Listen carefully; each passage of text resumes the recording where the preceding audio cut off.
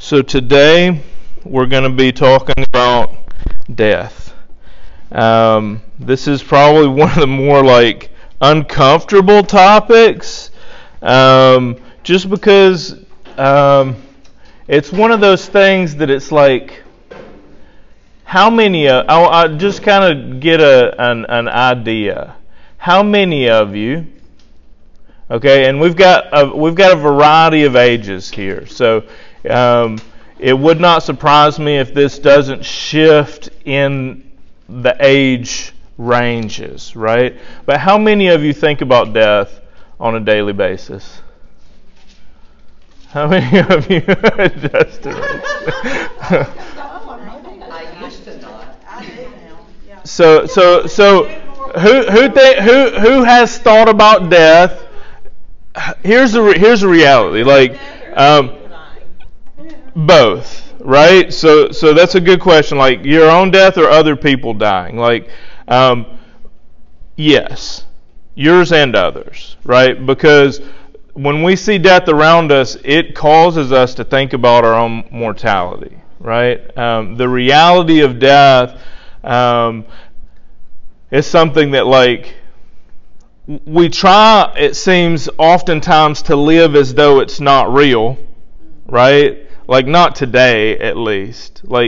It's a thing that will happen to us far out into the future, right? That's the way that we think when we do think about death.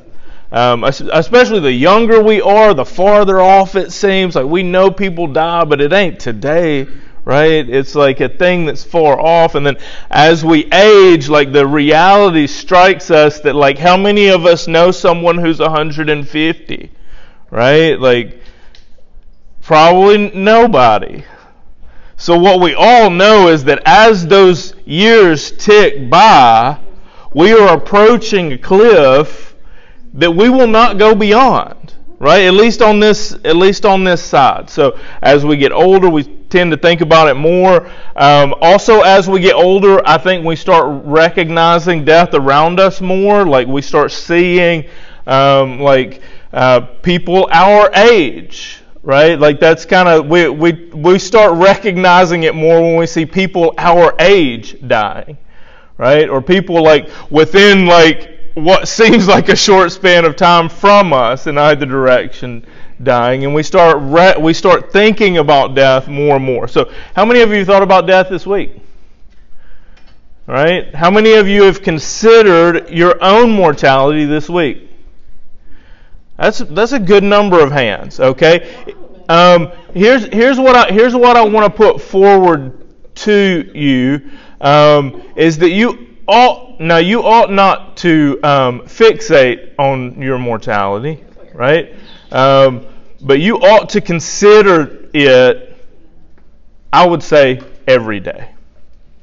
I would say every day you ought to consider your mortality. You ought to consider how little time you actually have, right? Death has a way of focusing us, right? Death has a way of directing us to ideas of purpose, of meaning, of reason. Death brings us into this place of asking questions that matter versus what are we going to get for dinner later, right?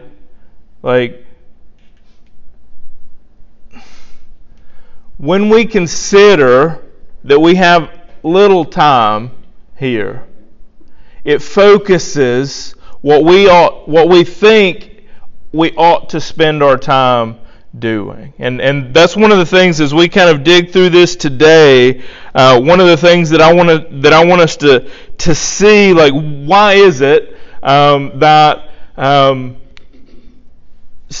death is ultimately the result of sin, yet we find ourselves as believers complete in the work of Christ. We stand sinless before God, and yet God does not spare us from death.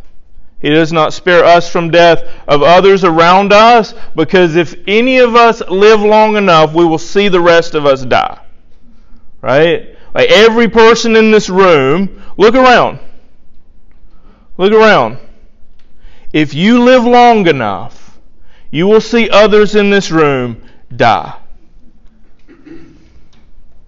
You may see me die. I may see you die. Like,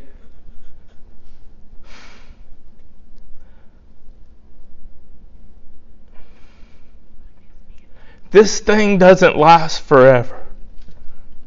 Right? It doesn't. Like, the reality is it could be today. Like, it could. Even in our minds, though we think it's far off, it could be today. Like, we could catch that news today, right? There's something not feeling right in here. And then I go and I find out that maybe it's not as far off as I thought. Maybe it's soon. Right? And then what do we think about in those moments? We start, like, am I worried about the troubles that are going on at work, or am I worried about like trivial things? What am I worried about then? My mind starts shifting immediately to those things that matter. Like, if you think about, if you knew today was your last, would you live it differently? Right? Death has a way of causing us to think about those things. Right? And it should. Okay? We have little time here. We should be urgent about the lives that we live and how we spend every moment of them. Right? Now, I want us to start off in 1 Corinthians chapter 15. Now, there's a lot to be said in 1 Corinthians chapter 15. Like, this is, like, if you want to look towards how crucial the resurrection is for the Christian walk and how everything stands upon this reality that Christ is raised and that there is a resurrection hope for us, this is that chapter, right? We're not going to read all of it. I'm going to start reading in verse 20, and I'm going to read down through verse 26 here, because I want this to be kind of the starting point for how we start thinking about and considering death and what comes immediately after, right? Verse 20. But in fact, Christ has been raised from the dead, the first fruits of those who have fallen asleep. For as by man came death, by man has come also the resurrection of the dead. For as in Adam all die, so also in Christ all shall be made alive, but each in his own order. Christ is the first fruits, then at his coming those who belong to Christ. Then comes the end. Pay attention to this. Then comes the end when he delivers the kingdom to God the Father, after destroying every rule and every authority and power. For he must reign until he has put all his enemies under his feet. Verse 26. And the last enemy to be destroyed is death. Okay. Why is it that the most natural thing is the most disturbing thing? Right? Why is anybody question that everything that lives dies? It's natural. Right? It's natural. Why then do we draw such agony over a thing that is as common as... There is no thing more common to humanity than death. Right? We will all be joined in this reality. There's a scripture that says God puts eternity in. Yes. It's in Ecclesiastes, yeah. Eternity is in Yeah. the preacher in Ecclesiastes speaks many, many wise things, one of which is that it's better to go to funerals than parties, right? And that's the same type of that same type of mindset here, that having a perspective of what is after this life shapes the way that we live this life. But here's the thing that we get. Why is it then? Okay, why is it then that the most natural thing seems the most unnatural to us? The answer is because it is. Death is an enemy. Okay, death is an enemy. Okay. Now, what we know as Christians is ultimately this enemy has been overthrown by the King who reigns on the throne today. Right? Death has been defeated, and ultimately we rest in that hope. So it will shape everything that we think about when we consider death. Right? Okay? It changes everything for us. When you talk to an unbeliever and you talk about death, it is a completely different conversation. For the lost, death is a thing to be greatly feared. Okay? Because upon death, your decisions in this life, they await you at judgment. And you stand before a righteous, holy, and upright judge. For us, as believers, death is something different for us.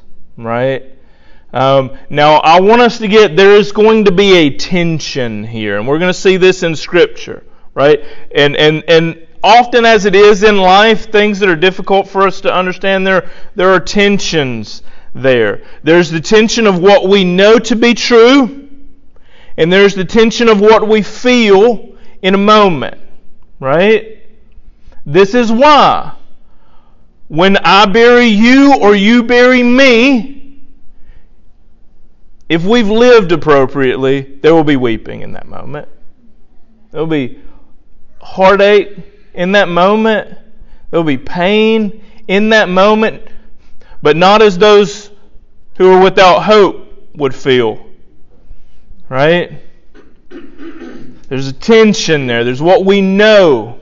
There's where our hope lies.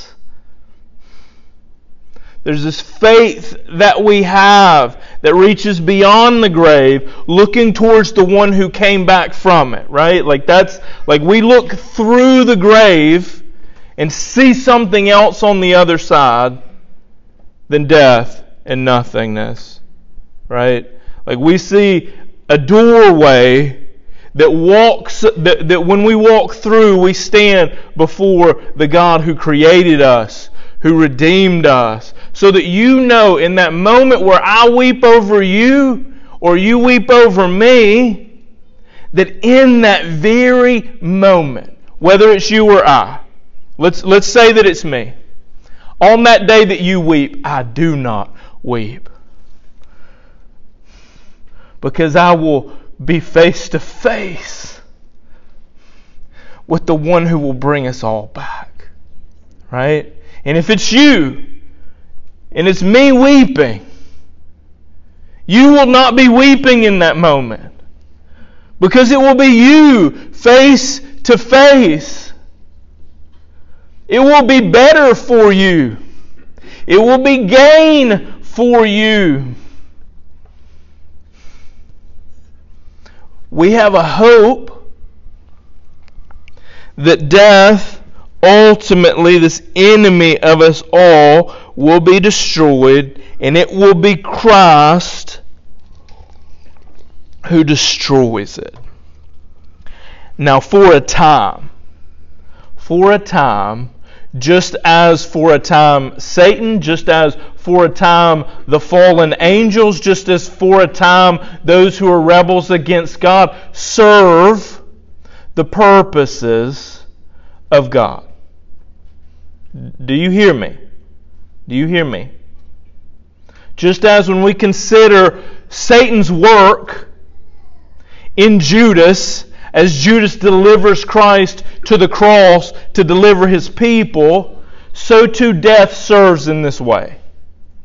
Right? This enemy serves because God wills ultimate authority over all things, and ultimately, even death itself, and we see a glimpse in the resurrection of this first fruit of the resurrection. Ultimately, death itself will not be excluded from the reign of Christ. Okay? So why then? How does death serve the purposes of God, though it is an enemy of us?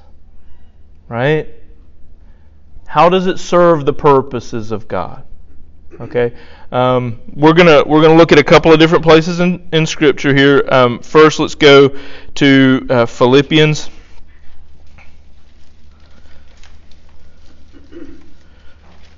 chapter 3.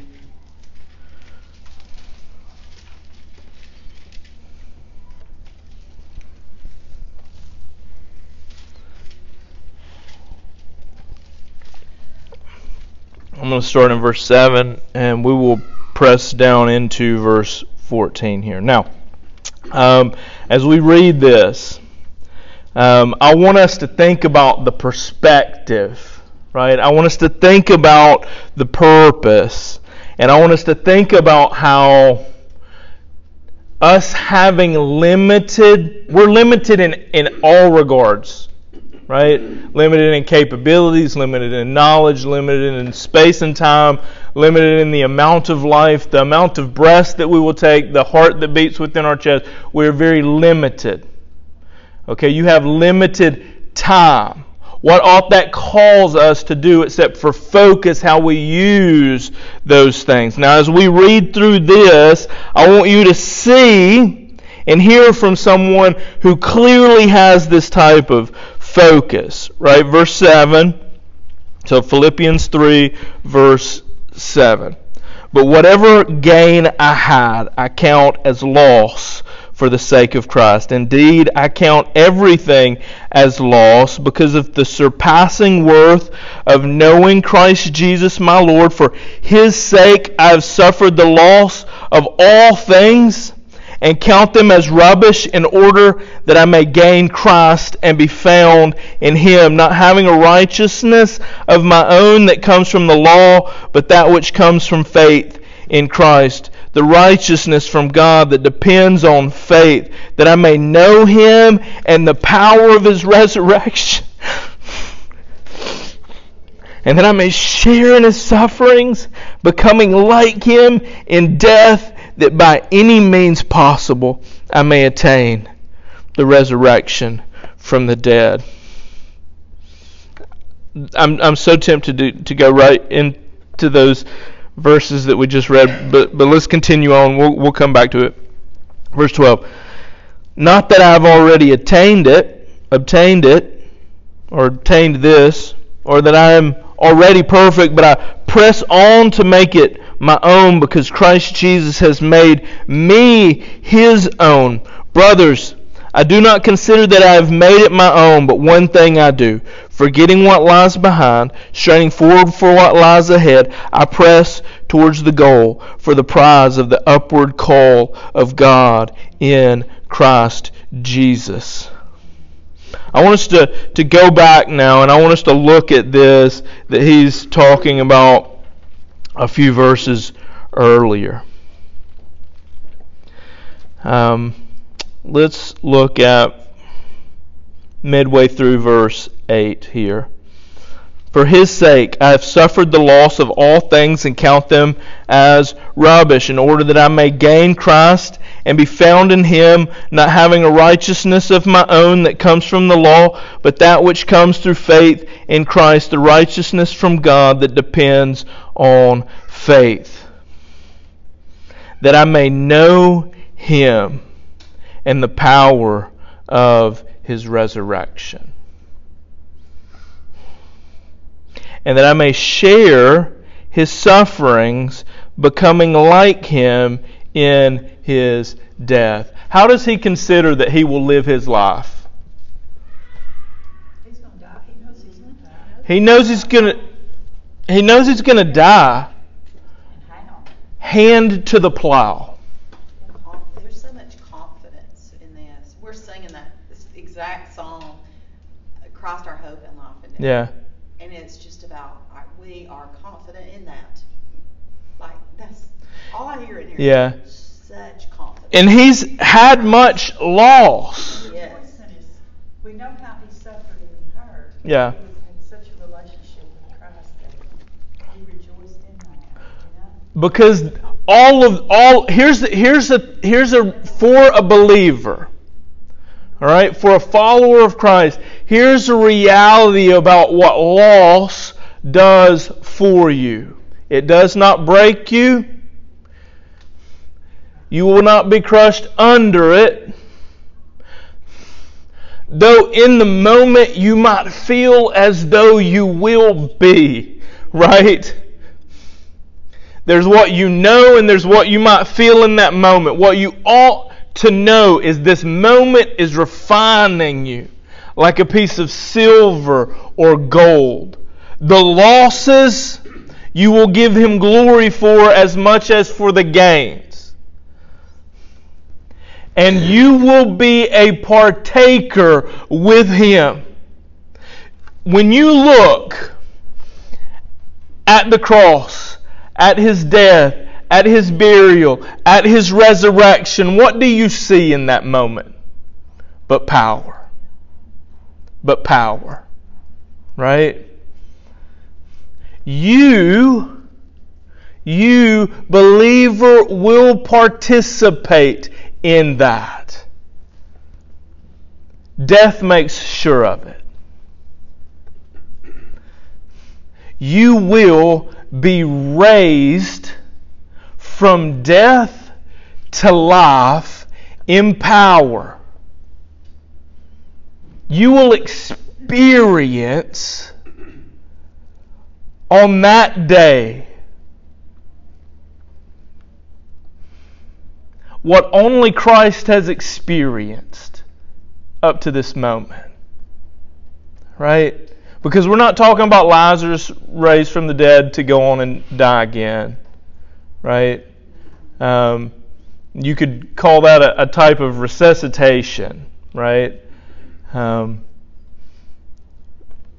Death puts us in a position, like, as believers. Your faith is not ultimately in the state that we will find ourselves in between now and the resurrection. Your ultimate hope is not disembodied existence, right? It's not. I know oftentimes when we think about eternity, when we think about heaven, we don't think about like the physical nature of it, right? Which is oftentimes just blows my mind, because Jesus, like the one hope that we have, came back and ate fish, talked, walked, fellowshipped, and we get some weird perspectives on what eternity must be like, and for what? Possibly tradition, maybe, or our own foolish understandings about what that eternity must be like. But you, believer, will die, and in that moment, you will be with Christ. And you'll be waiting, hoping for the rest of the believers that will come to come. And then the resurrection. That like there is a hope that we have even in death for when are you going to bring that day. And we will become like, as we will, I mean, clearly we're going to become like him in his death. Like, we are all going to die. We share in his sufferings. Verse 11, that by any means possible I may attain the resurrection of the dead. Like, there is a hope and a power that we wait for, that all of our labor here also rests in, should rest in. As you labor and work, you don't work as one who works against the wind. You don't labor as one who works for meaningless ends. You work in everything that you do, for the building up of the kingdom of God, and ultimately, in the resurrection, we see all of that brought to completion. So the work that you do here for Christ is not lost and not forgotten to this world. So death itself brings for us a perspective change. It should bring a perspective change.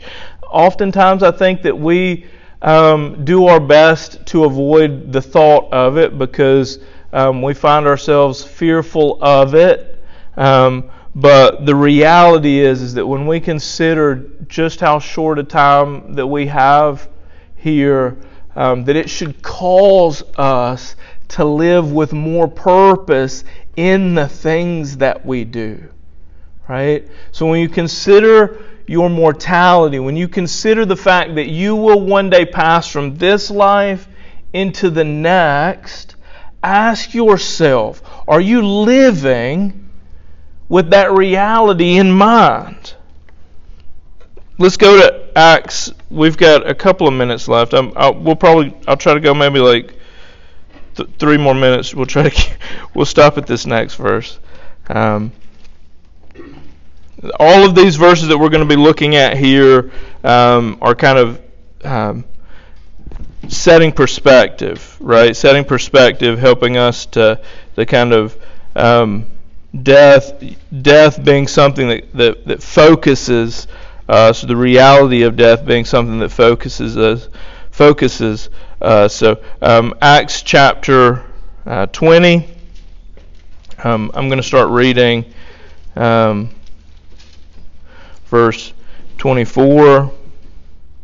But I do not account my life of any value, nor as precious to myself, if only I may finish my course and the ministry that I received from the Lord Jesus to testify to the gospel of grace. So death and our understanding of death, our consideration of how limited time we have, causes us to think about the things that we do and the importance of those things, right? We account our life with no value. We look to finish the work that God has set us towards. He says, I may finish my course and the ministry that I received from the Lord Jesus to testify to the gospel of the grace of God. When we consider our lives and how much time we think we have ahead of us, oftentimes this leads us, when we consider that we might have many years ahead, it oftentimes leads us to focus on things that aren't the main focus, right? We have enough. I have enough time. I will get to the task at hand in the future, right? When we consider that we have this moment and we're guaranteed no other, and that there will be a day soon for each of us where we are laid to rest and our labor in this world is done, then it helps us to focus on doing the things that matter. We will pick up next time. If you want to go ahead and read ahead, be reading in 2 Timothy chapter 4, verses 6 through 8. It's kind of Paul's reflection here on the life that he's lived, the direction that that God set him on, and his faithfulness to that task. And I hope when we hit on that next week, that we continue to be encouraged to live with a focus and a purpose, knowing that our time here is very short. We'll stop there. Let's close in prayer.